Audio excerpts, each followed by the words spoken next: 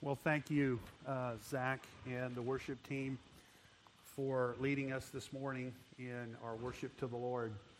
The song we just sang is one that over the last year and a half I've listened to almost every day in my own quiet time with the Lord. And the message of that song is just stunning. That hymn is just stunning. So it was a joy to sing it with you this morning. Pastor Jason, I have to say this about your church. You have an amazing, friendly congregation who love each other, and they love to be together, and they love to eat. And it's been great getting to know so many of you. I don't think I think Beth and I would say we're relational people, but I don't think we've ever had this much concentrated relationship in one time. And it's been just really amazing. We're thankful for the many of you that have opened up your homes. For those of you that have emailed and called and wanted to talk on the phone, many of you wanted to get together over coffee and a meal. So it has just been a great delight to hear what God is doing in your heart and in your life, both individually and as a church. And Beth and I have just been greatly blessed. So thank you for your kindness and your hospitality. Last week, we looked at a passage of Scripture out of Matthew chapter 9. And when I was asked to do the messages for this season in your life and in our life, I wanted to try to think about how to take an idea and present it in the time frame that we had together as a church. And so when I thought about what is it that God is doing for His glory through the church, it is spreading the amazing news of the gospel of the kingdom of His Son. And you are, as a church, the first and primary display of what that kingdom will eventually look like when Jesus Christ comes again to reign on the earth. You are the body of believers, the community of people that God has raised up out of darkness. He opened your eyes. He quickened you. Paul talked to the Ephesians about this in chapter 2. And He helped you to see the beauty of God in the face of Jesus through the truth of the gospel. And somehow you believed. You had faith in that. And you become the first and glorious expression of all that means on a fallen earth and in the midst of imperfect people who have been called together to celebrate the truth of their relationship to God the Father, their relationship to God the Son, their relationship to God the Spirit, and their relationship to one another. It's really an amazing thing that God is doing. But how does that get out to the rest of the world?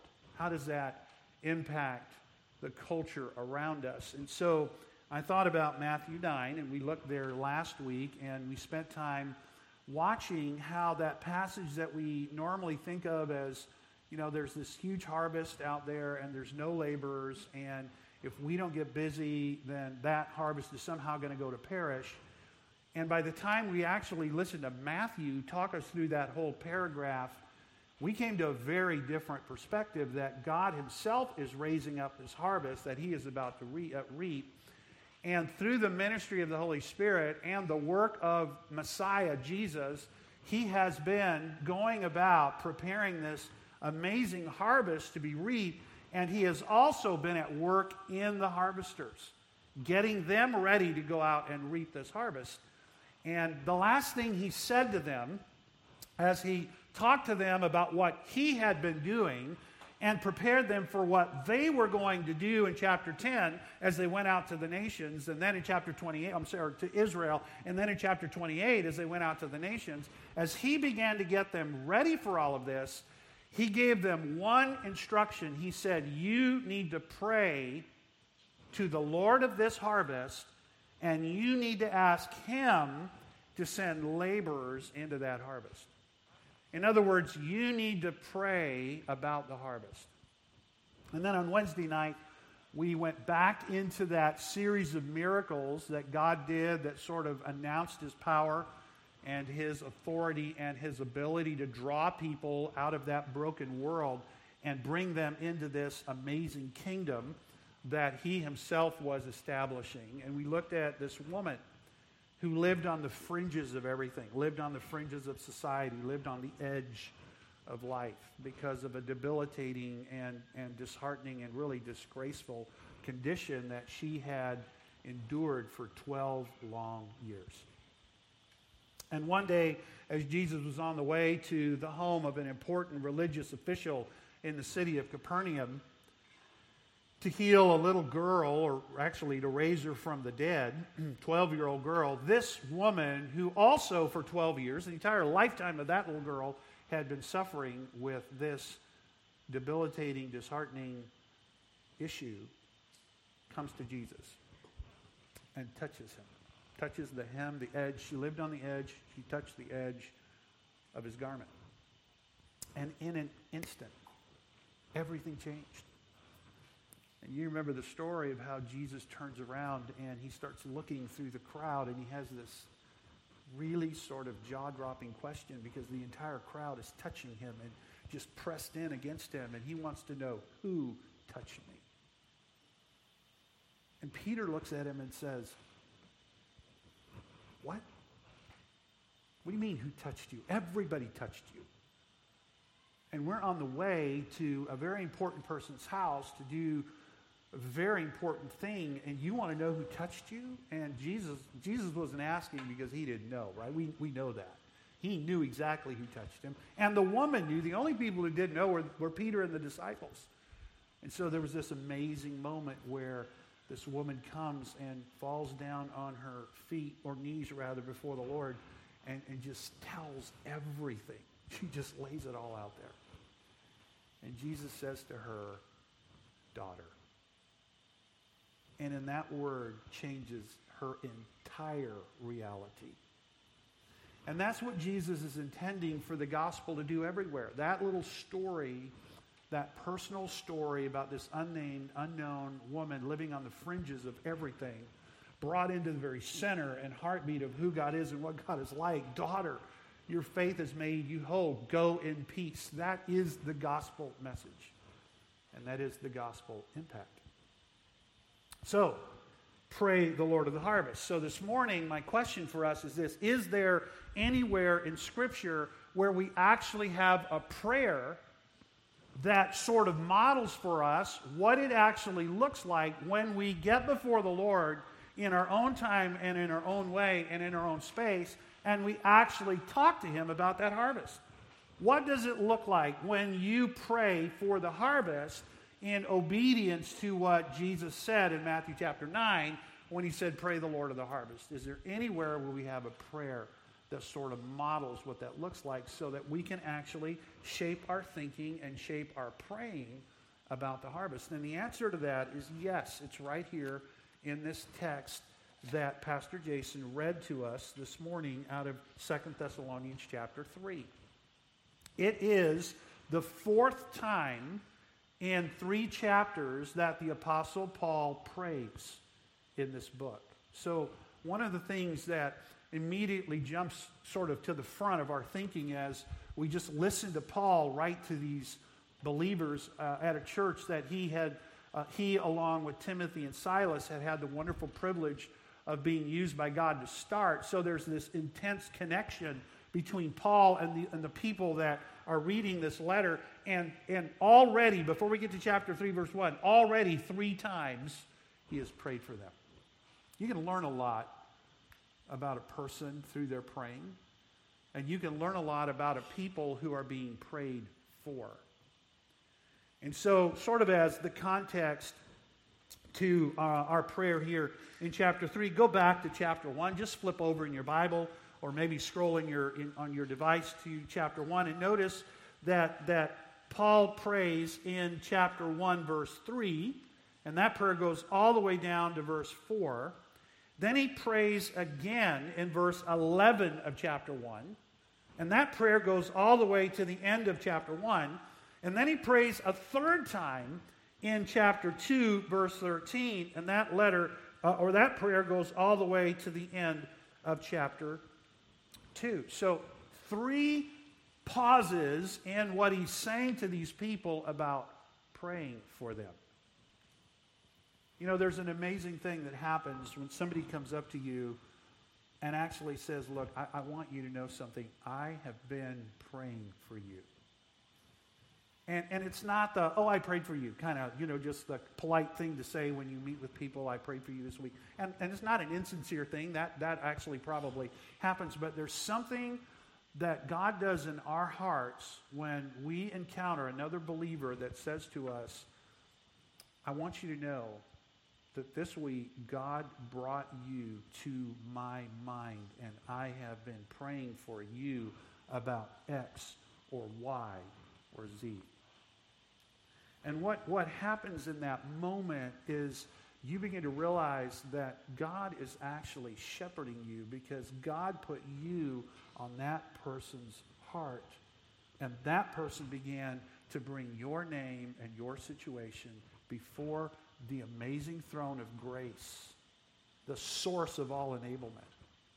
So there is this unusual thing going on that 3 times in this brief letter, Paul has literally stopped his train of thought because God has been impelling him to pray for these people.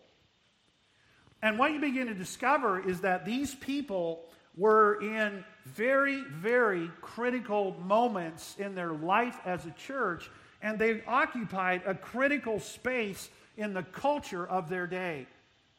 You'll remember as you go back to 1 Thessalonians that the Apostle Paul had come from Philippi, and he had come down to Thessalonica, he and Titus and Silas, or Timothy rather, and Silas, and as they sort of came into town, you could tell that it had not gone well for them at Philippi. They were bruised and battered. They bore on their body the mark of severe beating.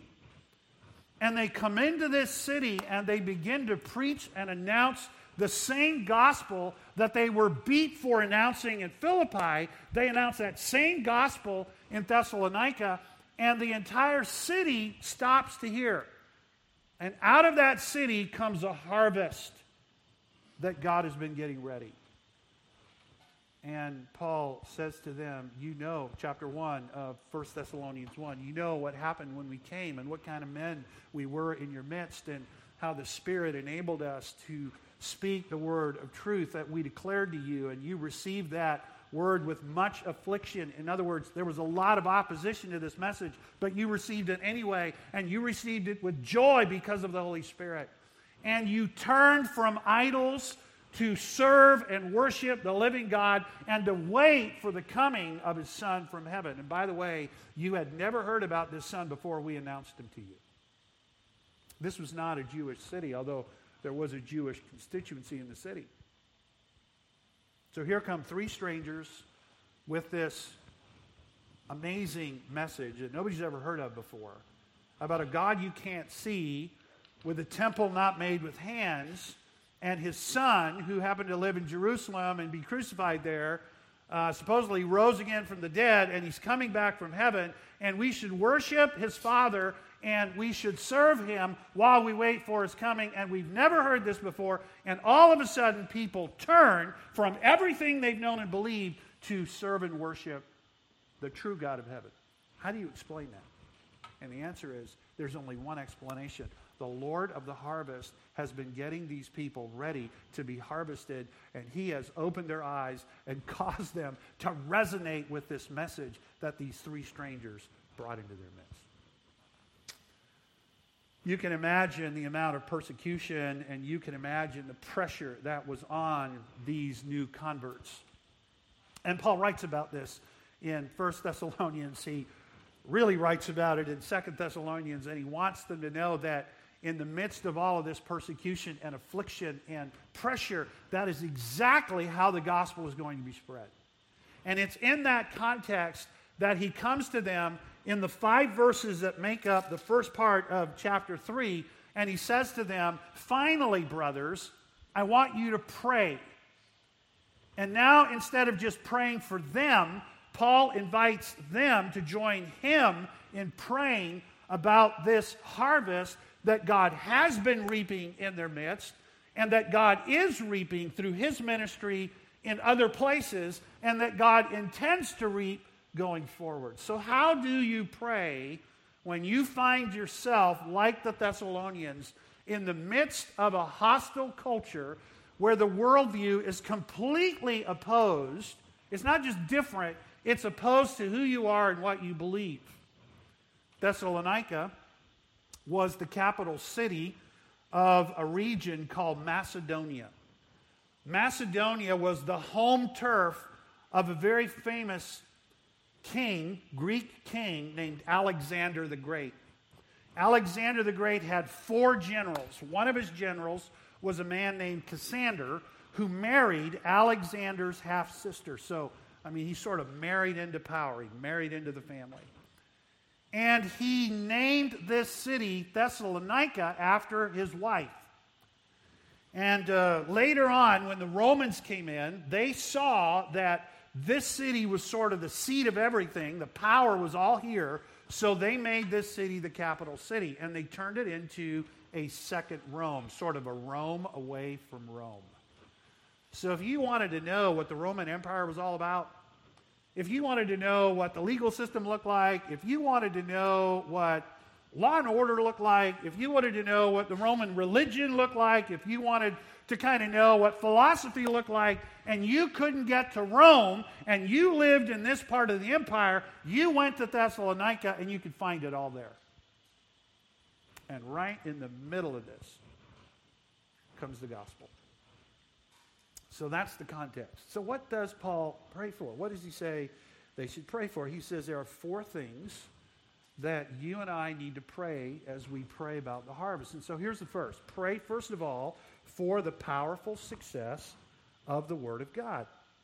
Pray for the powerful success of the Word of God. Pray for us that the Word of the Lord may speed ahead and be honored as happened among you. Pray for the powerful success of the Word of God. So look at the terms that Paul uses to express this. Pray for us that the Word of the Lord, the message of the gospel, the message, the logos, the message that God has sent about His Son, through His Son, for the world. Pray that that message, the message we brought you, pray that message will succeed broadly and wildly. Pray that it would run freely. That's the idea behind the word speed ahead. When you think about that little word speed ahead in the text, sort of the word that Paul used in his day was a word that had the idea of running. And there were 2 sort of images that would have immediately come to mind if you were listening and you heard that word. You would think of a runner running a marathon. So you would immediately think athletic competition. You would be thinking, for example, about the Isthmian Games, or you would think about the Olympics, and you would think about the marathon runners that would run, and there would be obstacles in the course that they would speedily overcome. And the other context in which you would think about that term would not just be a marathon runner, but oftentimes in the heat of a battle, there were runners that would carry important messages about the battle, or instructions to those in battle, or news about the battle to and from different locations. And they would be running sort of like a marathon, but they would be running it under very hostile conditions. They would be running it in battle conditions.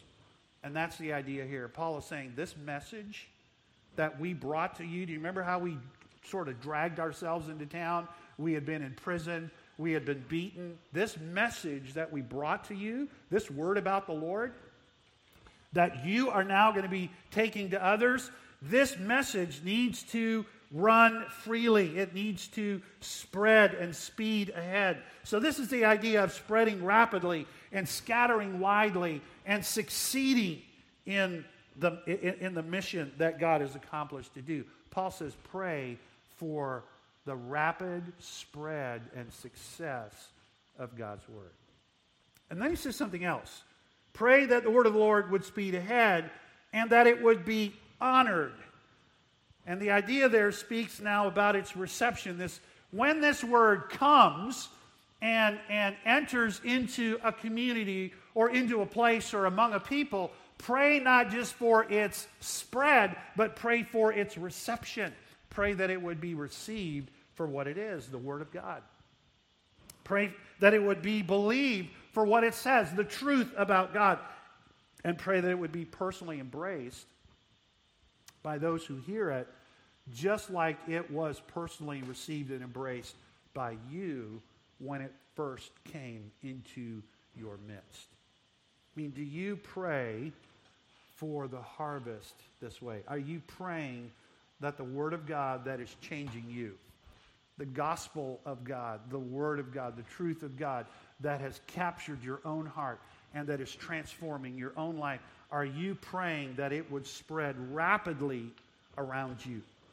In whatever part of the constituency that God has given to this wonderful body of believers, if you draw a 30-minute circle around the epicenter that is right here this morning, all of you live somewhere in that circumference. Are you praying that through your life and your ministry and your words that God would use you to spread the gospel in that part of the circle? And that it would be received for what it is. And you know that happens because it happens in your heart when you hear the Word of God. I mean, how many times have you been sitting in these chairs and Pastor Jason or Pastor Josh or somebody has stood here and opened up the Word of God, and that Word began to run freely right into your soul, and God began to touch you about something that the Word wanted to adjust or wanted to encourage or wanted to believe? I mean, does that ever happen to you here? You know, I told you last week I think in pictures, and so this illustration has helped me immensely about this in my own life, and I share it with you in the spirit of maybe that it would be useful to you. But somebody said one time, and I tend to agree with them, that there are two kinds of men in our country. There are Home Depot, Lowe's kind of guys, and everybody else. You fit in one of those two categories. And so on Saturday morning, if you are a Home Depot guy and your wife says, honey, something's wrong with the sink, that is like the most joyous news you could hear on a Saturday morning, because you know if God is good and the Spirit is willing, it's probably going to involve a trip to Home Depot. And if the Lord is abundantly good, you might even get to buy tools that you don't have, because you got to have tools to do whatever. Right? And then there's everybody else. And those the rest of us, if our wife says, honey, the sink's not working, we're like, okay, dear, I'll take care of it. And your wife's like, no, please. Can we just call the plumber? It will go so much better in our marriage if we could just call the plumber. And ultimately, it'll be cheaper and it'll get done. So you fit in one of those two categories. Right? So you walk in your house on maybe after church, and most of you don't remember houses like this, but you remember when houses had wallpaper? You remember, how many of you ever lived in a house that had wallpaper? Okay, that's good. All right, those are the pillars of the church right there, because you're old enough to remember wallpaper. And you walked in, and you're looking around your house, and you look over at the seam where the wallpaper is, and there's a little corner that's peeling up. Okay, what you do next is, it's like category. It tells the whole lot about you, all right? If you're a Home Depot guy, you're like, you go over there and you take the piece of corner that's peeled up and you just rip it off. Because you want to fix that. I'm going to Home Depot. If I'm really walking with the Lord, there could be wood rot under there, so I might have to break out the Sawzall and all kinds of other tools, and it's going to be glorious, right? And then if you're like me, you lick the edge of the wallpaper and you stick it back down, and you hope that it's good enough. And if that doesn't work, you take a picture and you hang it there. And sometimes you walk in the house and there's a picture way down at the bottom, and you're like, our kids are really short. That's a little bit like what happens to some of us when the Word of God just creeps in or flows freely to some area of our life, and the Spirit of God says, I want to address that. I want to touch that. And at that point, we either can sort of lick it and kind of push it down or put a picture over it and go on, or we can stop and allow the Word to do the work in us so that it can do the work through us that God wants it to do in the areas where we live and do life. And so pray for the powerful success of God's Word. There's the second thing that Paul says, and you can see this in verse 2. Pray for protection as that Word begins to do its work. Pray for the success of the Word of God, but pray for protection in the work of God. Once the Word begins to do its work in your life, and once God begins to allow that Word, that incredible message that has so transformed you to flow through you, you can be sure of one thing, that there will be opposition to what God is doing in you and what God is doing through you. And you can see that in verse 2. And pray that we may be delivered from wicked and evil men. And he's going to explain why. Because not all have the faith. Not everybody has embraced the truth about Jesus that is transforming us. This Word that brought life to us is absolutely repugnant to the people that are opposing it. And they will go to any length to resist it. They will go to any length to oppose it. They will go to any length to persecute those who bring it. And that's why Paul describes the protection from wicked and evil people in this way. The idea is that there are people who are lawless and malicious, who are intent on doing anything and everything they can to stand in the way of this gospel. And you know what's amazing to me as I thought about this text for this morning? The Apostle Paul knew exactly what this was like because at one time he was one of those opponents. Think about that. He is praying with knowledge because he himself had opposed the gospel. Let me give you a couple of examples of this in your New Testament. In Galatians chapter 1, Paul, speaking about his past life, said this: "Many of you heard of my former life in Judaism, externally righteous, zealous for God. I am going to do whatever I can to obey God and to be zealous in my protection of Judaism." He says, you all heard about this. And then he says this: "How I persecuted the church of God violently and tried to destroy it. And I was advancing in Judaism beyond many of my own age among my people. So extremely zealous was I for the traditions of my father." He was white hot in his passion to persecute the church violently. Acts chapter 1 verse 8 actually deepens this and gives you an even sort of deeper window into this, where you find the first Christian martyr, Stephen. And here's what we read: "And Saul approved." The idea there was he was exhilarated by this. He was joyfully approving. He approved of his execution. "And there arose on that day a great persecution against the church in Jerusalem, and they were all scattered throughout the regions of Judea and Samaria except the apostles." Acts 9, "But Saul, still breathing threats and murder against the disciples of the Lord, went to the high priest asking for letters to the synagogues at Damascus, so that if he found any belonging to the way, men or women, he might bring them bound to Jerusalem."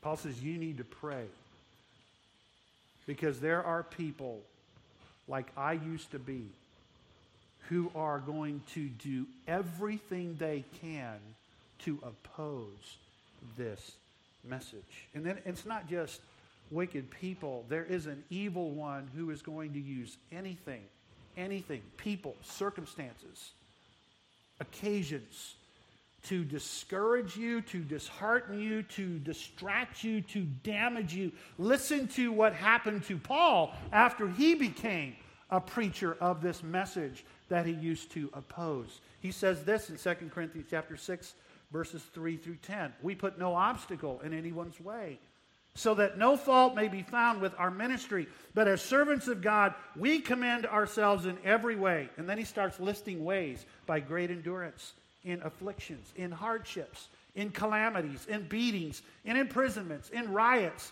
in labors, sleepless nights, in hunger, by purity, knowledge, patience, kindness, the Holy Spirit, genuine love, by truthful speech and the power of God, with the weapons of righteousness for the right hand and left, through honor and dishonor, through slander and praise. We are treated as impostors, yet true, as unknown, yet well known, as dying, but behold, we live, as punished, yet not killed, as sorrowful, yet always rejoicing, as poor, yet making many rich, as having nothing, yet possessing everything.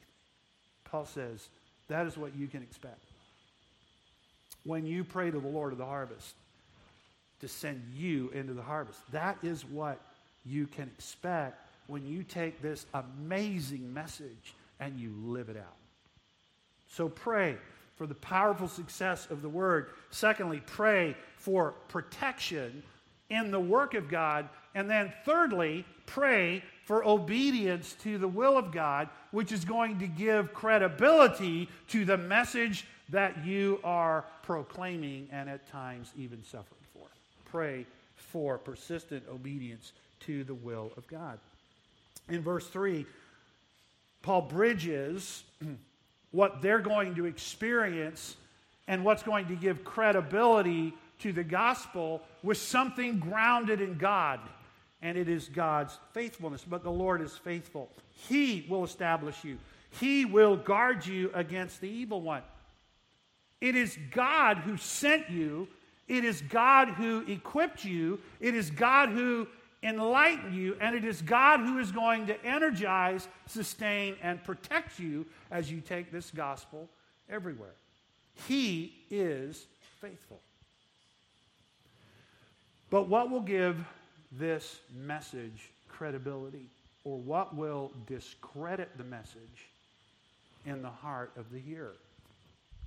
And the answer is the life of the messenger.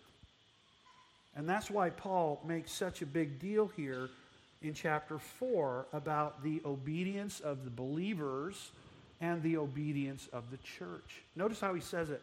We have confidence in the Lord. In other words, I would have expected Paul to say, now we're confident about you. But he's actually saying, we're confident that the Lord is going to do something.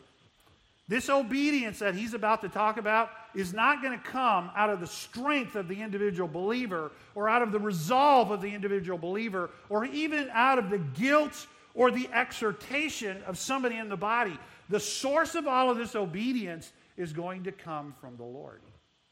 And Paul says we're confident that the Lord will do this. And what it looks like when the Lord is at work in your life and in my life is this: we do and we will continue to do the things that God has commanded through apostolic instruction. This is not just, any and all obedience that's in mind here, although certainly any and all obedience is an atmosphere that should characterize our life. There's a specific obedience that Paul is looking for and asking the church at Thessalonica to pray about, and it is obedience to apostolic instruction. Because the apostolic instruction is how you adorn the gospel with your life. It's when you believe and you obey what God has said in his word about the faith.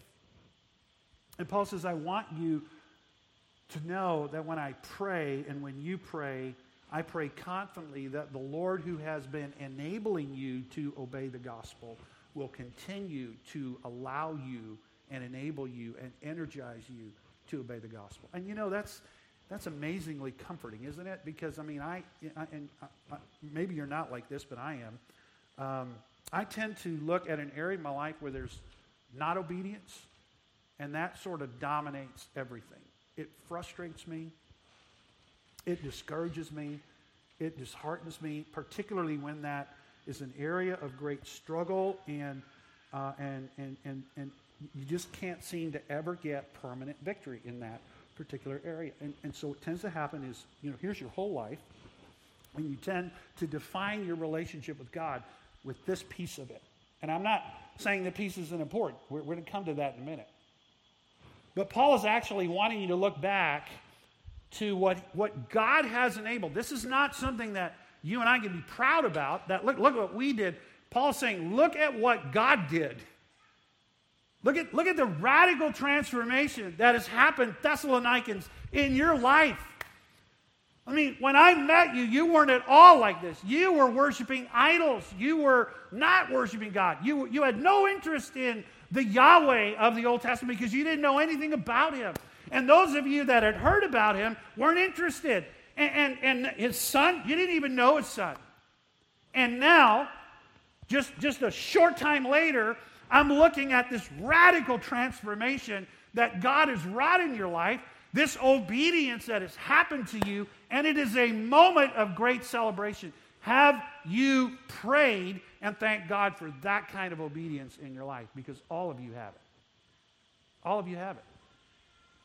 In fact, I would venture to say that the vast majority of you have far more areas of obedience in your life that you should be celebrating before God than you do areas of disobedience. So, Paul says, when you pray about the gospel, think about the obedience that God has brought about in your life so that you would believe and obey the demand of the gospel, that you would repent of your sins and that you would follow Jesus, and you have been doing that. Pray with confidence because God has helped you to obey. And now let's talk about future obedience. I'm also confident that in this area, where there may not be right now obedience, I'm confident you will obey.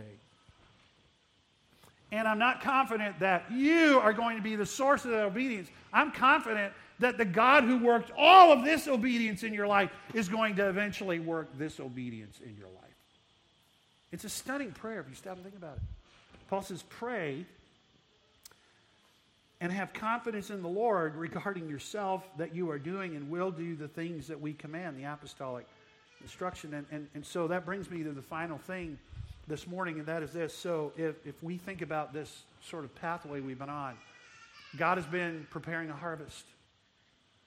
We saw the amazing source of the power that transforms individual, unknown people flowing out of Jesus into the life of this woman who touched the hem of his garments. He's been getting harvesters ready to go out into that harvest to reap them. And the last thing he said to them was, you need to pray to the Lord to harvest. And now Paul is giving us the prayer that we can pray. Pray for the success of God's work. Pray for personal protection in the work of God. Pray for persistent obedience to the will of God. But what's going to fuel all of that?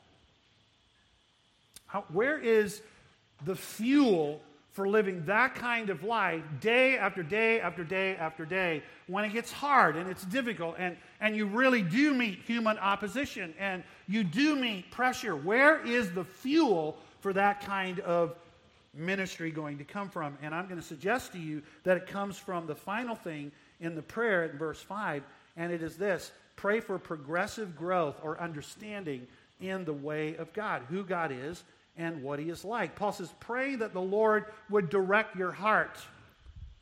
The word direct there is a word that carries the idea of inclining. It's not just informing, it's shaping. It's a shaping word. It's a word that is often used in the Scripture to talk about how God brings about a settled orientation, a deep commitment to or conviction about. And Paul is saying, pray that God would bring a deep conviction, a settled orientation in your life, in your inner man. That's the idea about heart, about two stunning realities. One of those realities is the love of God. It could be that Paul is talking about your love for God.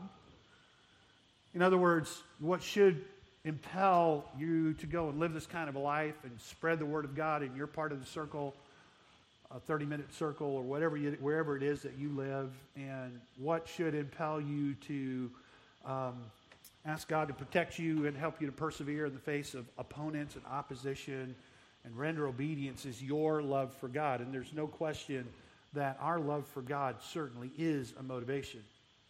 But I think Paul's talking about a much bigger love than that. I think he's talking about the love that God has for us.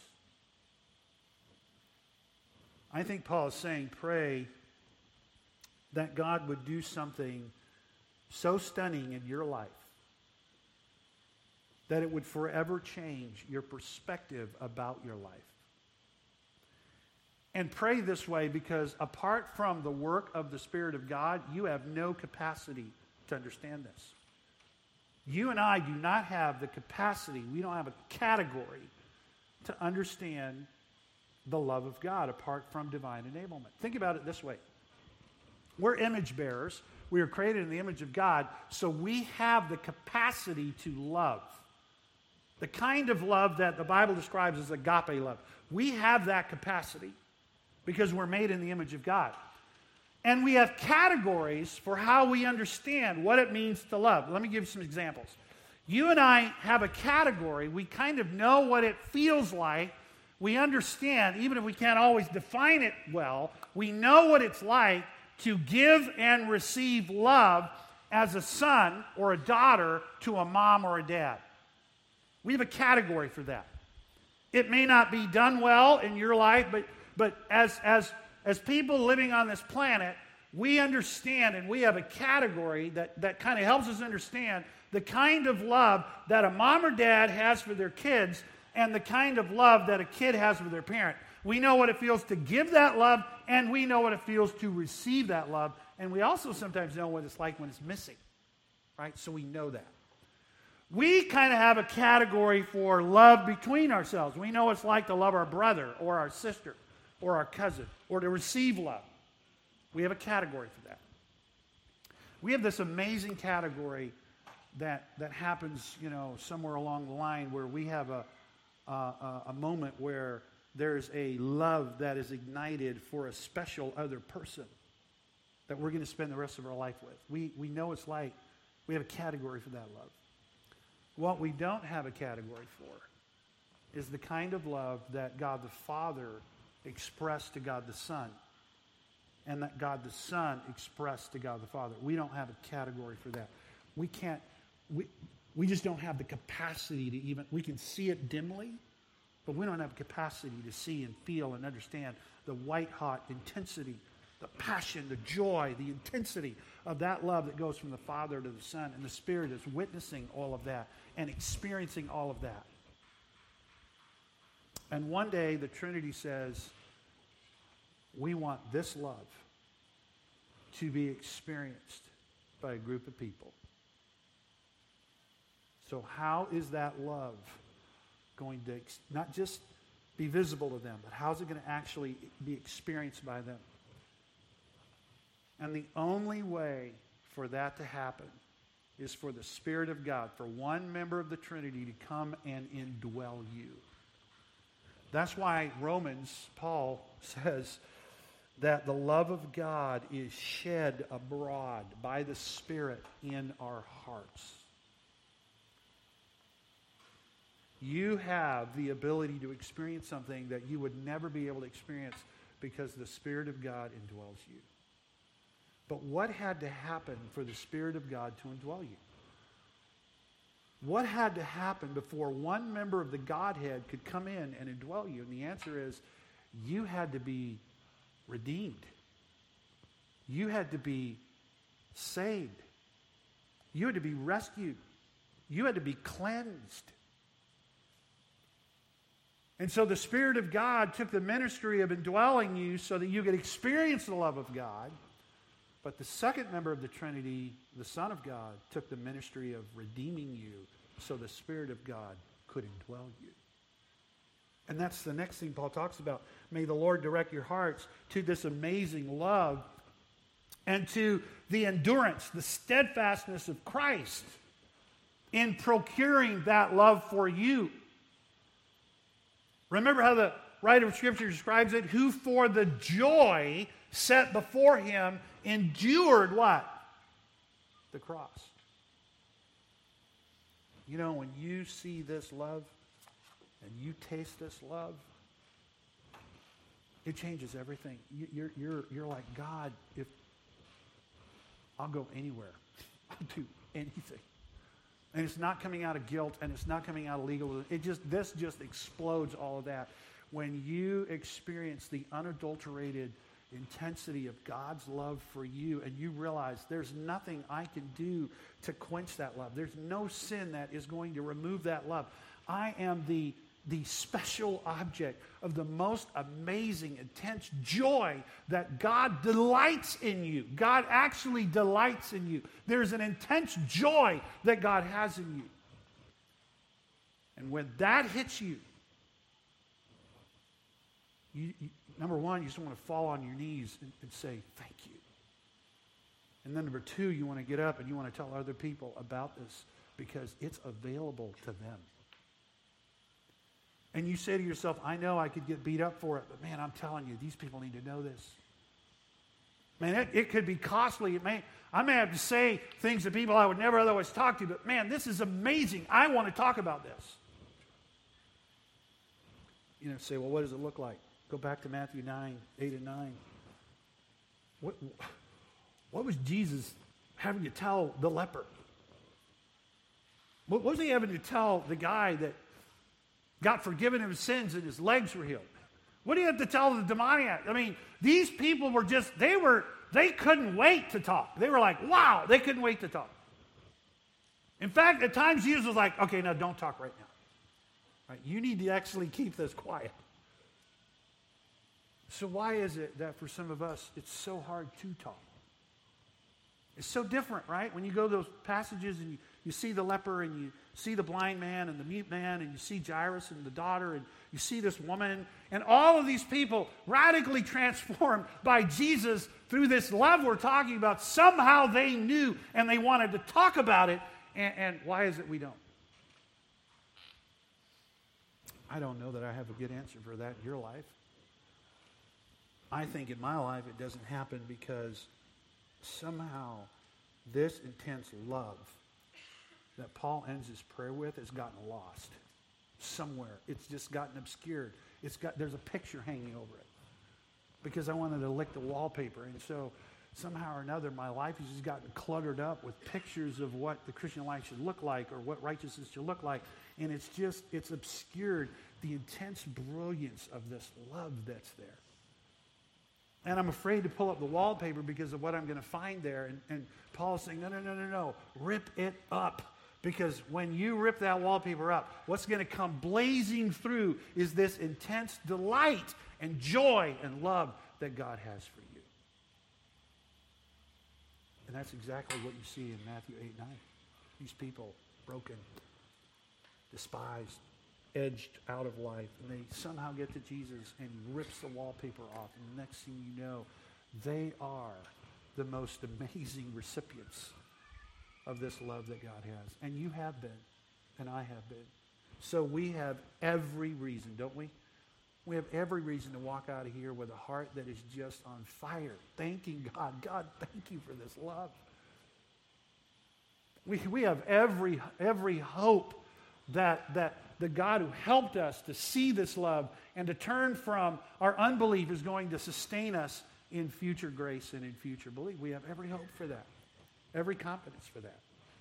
And when that fuels us, it's just natural for us to go and say, look, this is what happened to me. This is what God did. And God starts shedding that love in your heart, and it leaks out, sometimes through your tears, sometimes through your mouth. Sometimes it's through your life, and that love reaches another person, and it reaches another person, and it reaches another person. And the next thing you know, there's a church that has been formed and established and energized by this amazing love to deliver this amazing news. So let's pray to that end, shall we? Lord, thank you that we can come to a text like this and be energized by it, be encouraged by it. Lord, we do recognize that you are the Lord of the harvest, and you've been preparing all along men and women that you intend to reap. And you do it with incredible power and incredible affection and deep love for them and a deep desire to glorify your Son. And we know that's true because at some point along the way in our life it happened to us. And so, Lord, here we are, and we pray that the word that came to us, that forgave us, that encouraged us, that renews us, would spread rapidly. Lord, we know that there are going to be opponents and opposition to that, so we pray for protection in our own personal lives and as a church. Lord, we know that the message doesn't need us, but we can affect its spread by our obedience or our disobedience to you and to your word. The credibility of the messenger does impact the message. And so, Lord, we thank you for the ways in which you've helped us to obey the gospel. And Lord, while we're frustrated about the areas of our life where there is obedience that needs to be formed, we come confidently knowing that you can and will bring that obedience about, and we ask you to do it. And then, Lord, we are just so amazed, so stunned, and so thankful for the intense delight and the love that you have for us. Lord, we don't even love ourselves this way. Lord, we get up in the morning and look in the mirror, and most of us don't even like what we see in the mirror. We can't even imagine. We don't have a category for the kind of delight that you have in us when you see us, and that your Son takes in us, and that your Spirit witnesses and experiences. And Lord, you've made that possible. May the word that revealed it to us this morning grow that understanding in us. And may that love fuel us as a church. May it fuel us as a people. May it fuel us as a family. May it fuel us as an individual believer to say to you, Lord, I'll go anywhere. I'll do anything because I love you. And I'll pray these things for all of us in Jesus' name. Amen.